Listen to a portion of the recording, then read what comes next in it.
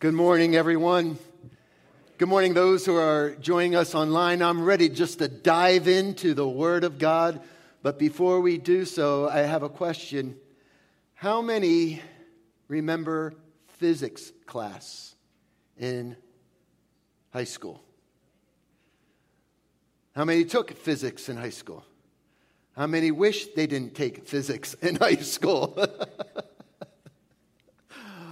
Well, my dad, I have to admit, it's hard to preach after Pastor Bonnie with all her illustrations and object lessons. So she set the bar high. So before even going to high school, my dad taught me physics. My mom was a worrywart, and she did not want her son to use an axe when it came to splitting wood. So, Dad taught me a principle in physics.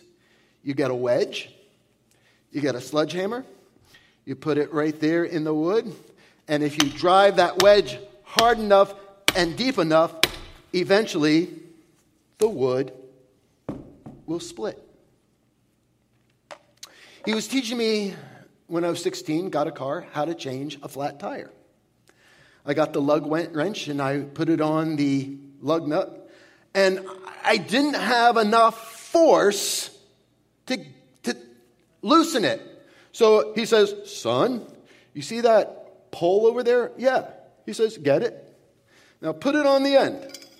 What you're doing is you're lengthening the lever, and you have more force you create. Now try to loosen it. And all of a sudden, it started to come loose. Well, there was a man who understood leverage more than anyone of his time. His name was Archimedes. And Archimedes said this. He believed a man could move a rock as big as his house if he had a fulcrum, a place to place the lever, and a pole long enough and strong enough. And with very little effort, you could move something that was heavy. In physics, it's called the force multiplied. And Archimedes was famous for this quote. Does any remember? He says, "Give me a place to stand, and I can move the world." Give me a place to stand, and I can move the world. 1507, a fellow by the name of Martin Luther was ordained into the priesthood. A few years later, he started to have some problems with the theology of the Catholic Church. And in 1517, he took those 95 theses, those famous 95 theses, and nailed them to the Wittenberg door, remember? Which later arrived at his arrest, charged with heresy, and to be burned at the stake. On April 18th, 1521, the day at last came for his trial, for him to appear before the Holy Emperor, King Charles V, who wanted him to decant his writings. And when he was charged to decant his writings, Martin Luther responded, "Unless I am convinced by Scripture and plain reason, I do not accept the authority of the popes and councils, for they have contradicted each other. My conscience is captive to the word of God. I cannot and I will not recant anything, for I cannot go against my conscience. To go against my conscience would be neither right nor safe. Here I stand. I can do no other God help me. Martin Luther found a place to stand, and he stood upon the Word of God. And God, through Martin Luther, literally moved this world in the Great Reformation that taught we are saved by faith and not works. And there's a legacy to his action. Just look around. You are legacies to his action. Do you know there's always a legacy to our actions? To our own actions, there's always a legacy. Courage. In the face of fear, Martin Luther found courage that was based upon a conviction that was based upon the Word of God. We are starting a new series today called Courage. And for the month of February, we're going to be taking a look at 4 different types of courage. Today we'll be taking a look at the courage of conviction. Next week, the courage of inconvenience. And then we'll be taking a look at courage of calling. And then the courage of change. But before I go any further this morning, I need to define 2 words for you that are crucial in understanding where we're going. First, conviction. It's a word that we don't use a whole lot today. I remember we always used to talk about it's against my conviction. It's against my personal conviction. It's against my conviction. And everything just seems to be, we have no convictions today. But a conviction is a firmly held belief or an opinion. A conscience is an inner feeling, a voice. How many can thank God for the Holy Spirit? An inner voice viewed as an acting guide to the righteousness or to the wrongness of one's behavior. Boy, how many times have you been going to do something and you knew it wasn't right and you heard that little conscious, don't do it. I wouldn't do it. Courage is the place where conviction meets compassion. Today, the courage of conviction. Now, throughout the whole month of February, we're going to be taking a look at the 17th verse of the 17th book in the Old Testament, the book of Esther. And what's kind of interesting about the book of Esther is, number one, we really don't know who wrote the book of Esther, but we can assume from its writings and from its details, it's written by a devout Jew. What's interesting also about the book of Esther is it does not mention God. There's no reference to God. It's written somewhere between 400 BC and 460 BC. We know Esther became queen in 479, so it was written after. And you have to understand the writings of Esther, the time in which it took place, because it talks about the Jewish people in Persia. Well, how did they even get to Persia? Well, if you know Bible history, you know that in 586, around 586 BC, Jerusalem fell to the Babylonians. And the Babylonians took the Israelites into captivity. And then in around 539, the Great Babylon fell. Who would ever think the Great Babylon would fall to the Persians? And it was after the Persians captured Babylon, overseas Babylon, and had these Israelites there, it was the King Cyrus who let the first exiles, a small group of exiles, go back to Jerusalem under Zerubbabel. 25 years later, another small group of exiles went back to Jerusalem under the leadership of Ezra.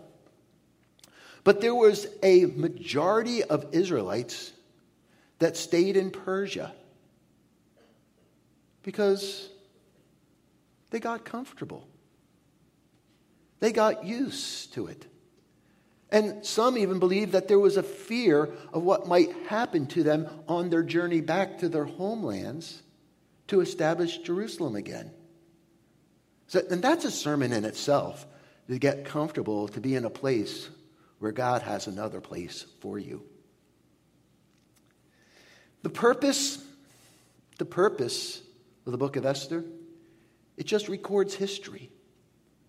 And it talks about God's sovereignty, his loving care for his people, even though they were in a place where they didn't need to be.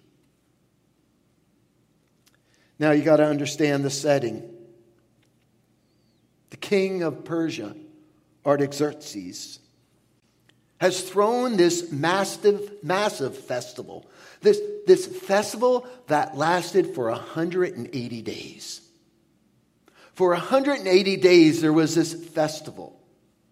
Now, it's believed that most Persian kings during this festival would display their wealth. It was a time to display their wealth. It was also a time to display their majesty and their glory. In fact, Josephus writes, the historian writes, that most Persian kings would throw a big festival right before they went to war to show the people that the king had enough wealth and power to maintain through the times of war. So here it is, a king showing his power, his wealth, establishing the confidence of the men and women before they go to war. And right at the end of this festival, there's a 7-day party. And our text picks it up on the 7th day. Now, it's important to know because for 6 days, they've been going at it. They've been drinking. They've been having a good time.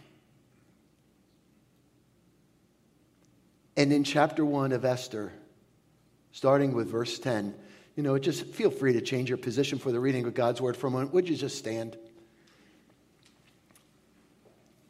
After 6 days, on the 7th day, when King Xerxes was in high spirits from wine. Now, that's just a very nice way to say that he was intoxicated, drunk, feeling good. He commanded his 7 eunuchs who served him, Mehuman, Biztha, Harbona, Bigtha, Abagtha, that name's not permitted in New Jersey anymore. Don't go there, stop it. Zethar and Carcass. To bring before him Queen Vashti, wearing her royal crown, in order to display her beauty to the people and the nobles. For she was lovely to look at. In fact, her name means one who is desired or that of beauty. But when the attendants delivered the king's command, don't miss that, command, order, the queen refused to come. And the king became furious, and he burned with anger. You may be seated.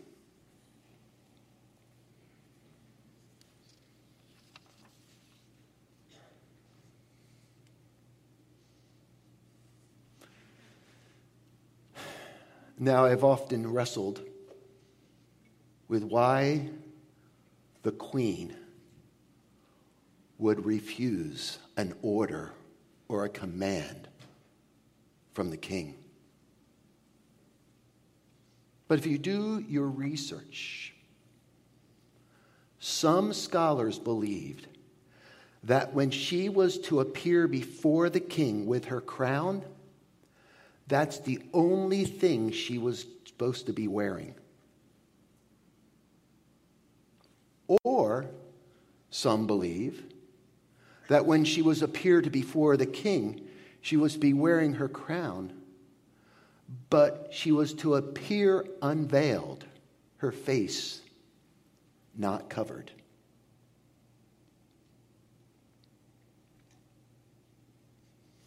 Which boils down to her laying down her self-respect. In either situation, the king is breaking custom because for Eastern women, dignity and modesty were of high value. So he calls her in. Instead of coming, she refuses. She decides that I'm going to remain a woman of dignity. And I'm not going in just wearing a crown. I'm not going in with my face unveiled. I'm not doing it. Now, remember why this king was having this festival to begin with? To show off his wealth, his power, to develop confidence in all of his men before they go to war. And here is his very own queen who will not obey one of his orders. And he becomes furious and angry. As a result, she puts at risk the palace, her crown, and all that comes with it. She literally risks her life. All because of this unreasonable, undignified, and frankly downright degrading command that is made. And I believe that if he was sober, he never would have made the demand in the beginning.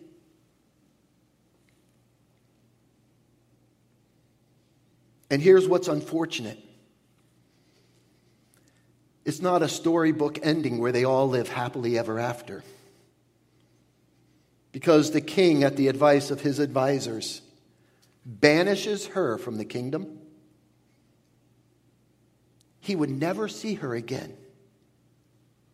And we would never hear from her again in Scripture. End of the story. Now, from this story, and just studying this passage of Scripture, here are my two takeaways. Number one, Vashti lived according to her conscience. That inner feeling, that voice viewed as an acting guide to the rightness or the wrongness of her behavior. Obviously, the king is not interested in how she feels. All he's concerned is about himself. All he wants to do is show her off and brag. Hey guys, look what I have.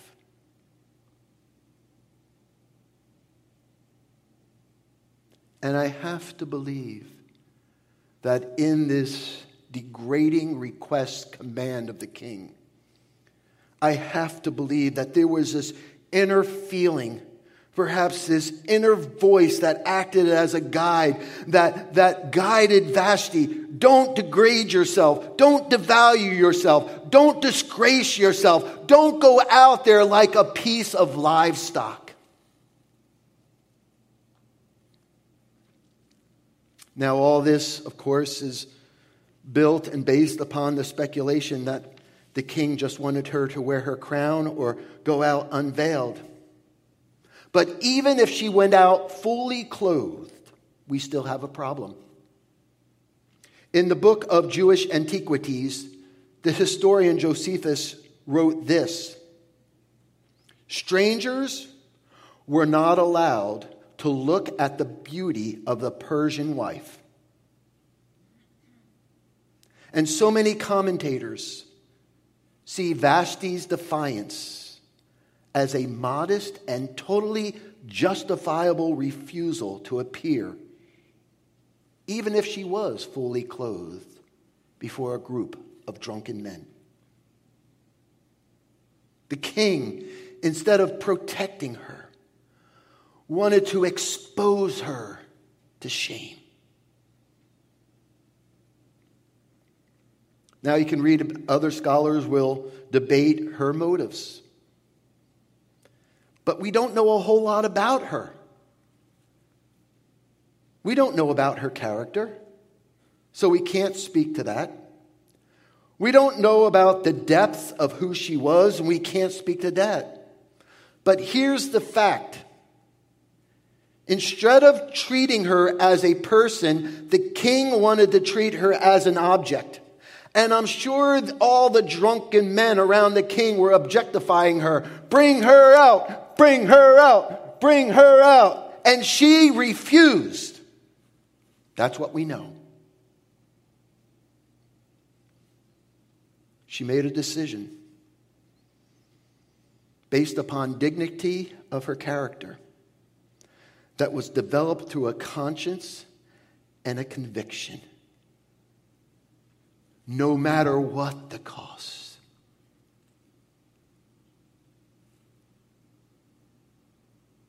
And I'm here to say, Vashti, I'm proud of you. No matter what the cost. You made the right decision. You lived according to your conscience. My second takeaway was this. Vashti refused to compromise her convictions. What is conviction? A firmly held belief or opinion. So enjoyed our Saturday morning men's time yesterday, and I told the story about convictions. I was a freshman at Valley Forge, and I was going to come home for a Thanksgiving break, and my wife worked at the AT&T in Bedminster, and she had a friend there that worked there also, and her brother went to Valley Forge also. He needed a ride home. I didn't know the guy, and Heather said, hey, do you know so-and-so? You can look at me. He needs a ride home. He lives in Clinton. You're going to go right past. You think you could drop him off? Sure, no problem. I've told this story a couple of times. So I pull up to his dorm. He gets in my car, and I have secular music playing. I don't even get out of the parking lot, and the guy reaches over and turns off my radio.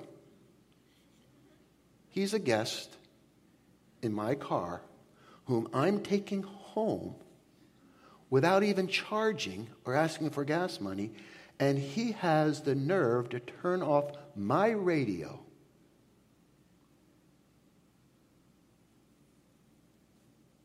I so wanted to turn it back on. But there's a certain thing that we respect others' personal convictions. And he had a conviction not to listen to secular music because he was very involved in the world at one time, and that secular music would take him back to a place that he didn't like to go to. Convictions. And let me just say this. When you refuse to compromise conviction, there's going to be a price to pay. You might have to deal with some ridicule. You might have to endure some embarrassment.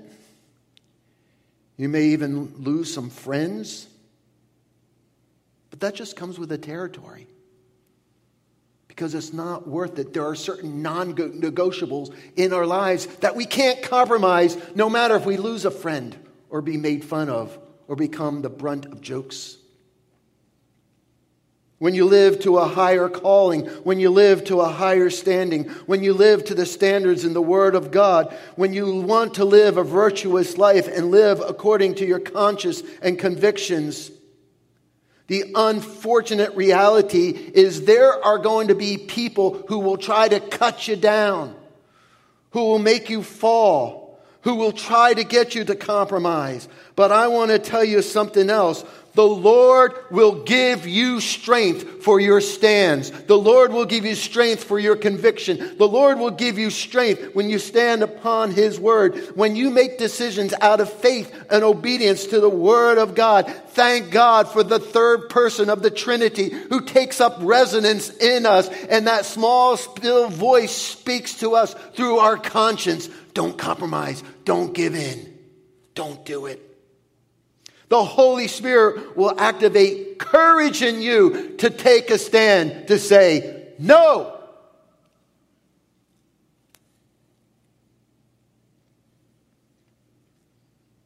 And as a result, no matter what you may forfeit, you'll have something even greater. And that's a peace that you have within yourself. A peace. I once read, conviction is the antidote to 1,000 compromises. Conviction is the antidote to 1,000 compromises. But it doesn't end there, because 1,000 compromises will lead you to 1,000 regrets.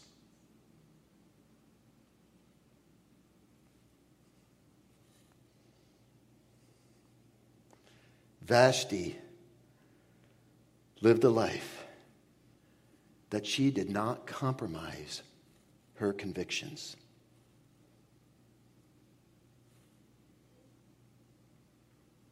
And as a result, she was never to see the king again. She got kicked out of the kingdom, and we never hear from her again.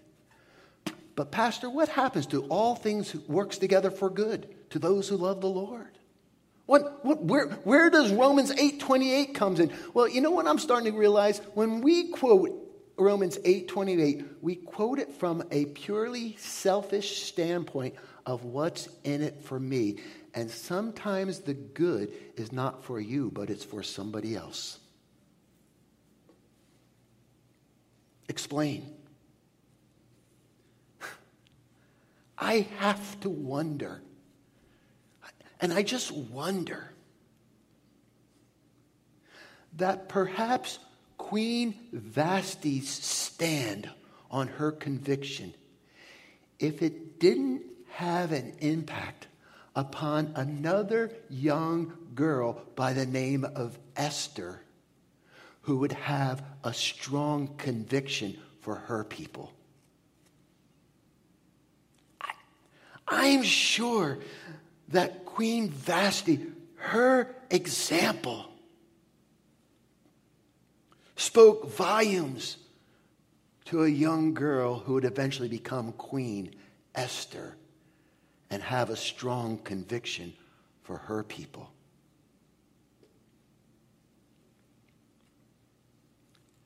Along with taking physics in high school, I took a class in film. I remember in class one time watching Marlon Brando play the part of Terry Malloy on the waterfront. And he was having a conversation with his brother, blaming Charlie for his current situation. And he says that famous line, "Come on, I could have been a contender." Could have been a contender. A contender is someone who aspires to reach a certain accomplishment. I'm not going to be disgraced. I'm not going to be devalued. I'm not going to be treated like a piece of livestock. And overcomes a great obstacle or to defeat an adversary. Vashti was a contender. And she paved the way for Esther to contend for her people. The moral of the story is, we all need a contender And we all need to be a contender.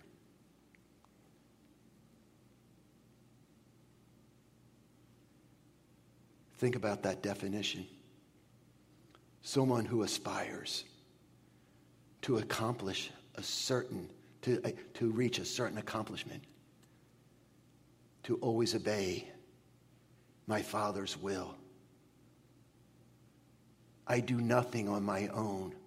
I only do what the Father tells me. Overcame a great obstacle, lived a sinless life,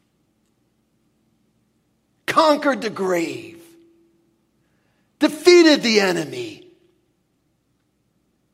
My friends, as Esther had a contender in Vashti, we have a contender in the Lord Jesus Christ, who shed his blood in a courageous way to forgive us of our sins so that we could have eternal life. Pastor Bonnie, you can come, and that's what we're going to do at this time. We're just going to celebrate the Lord's table, and we're just going to observe communion at this time. And I pray that throughout this message today, we would get back to holding on to the strong convictions that have been birthed in our hearts through the Word of God.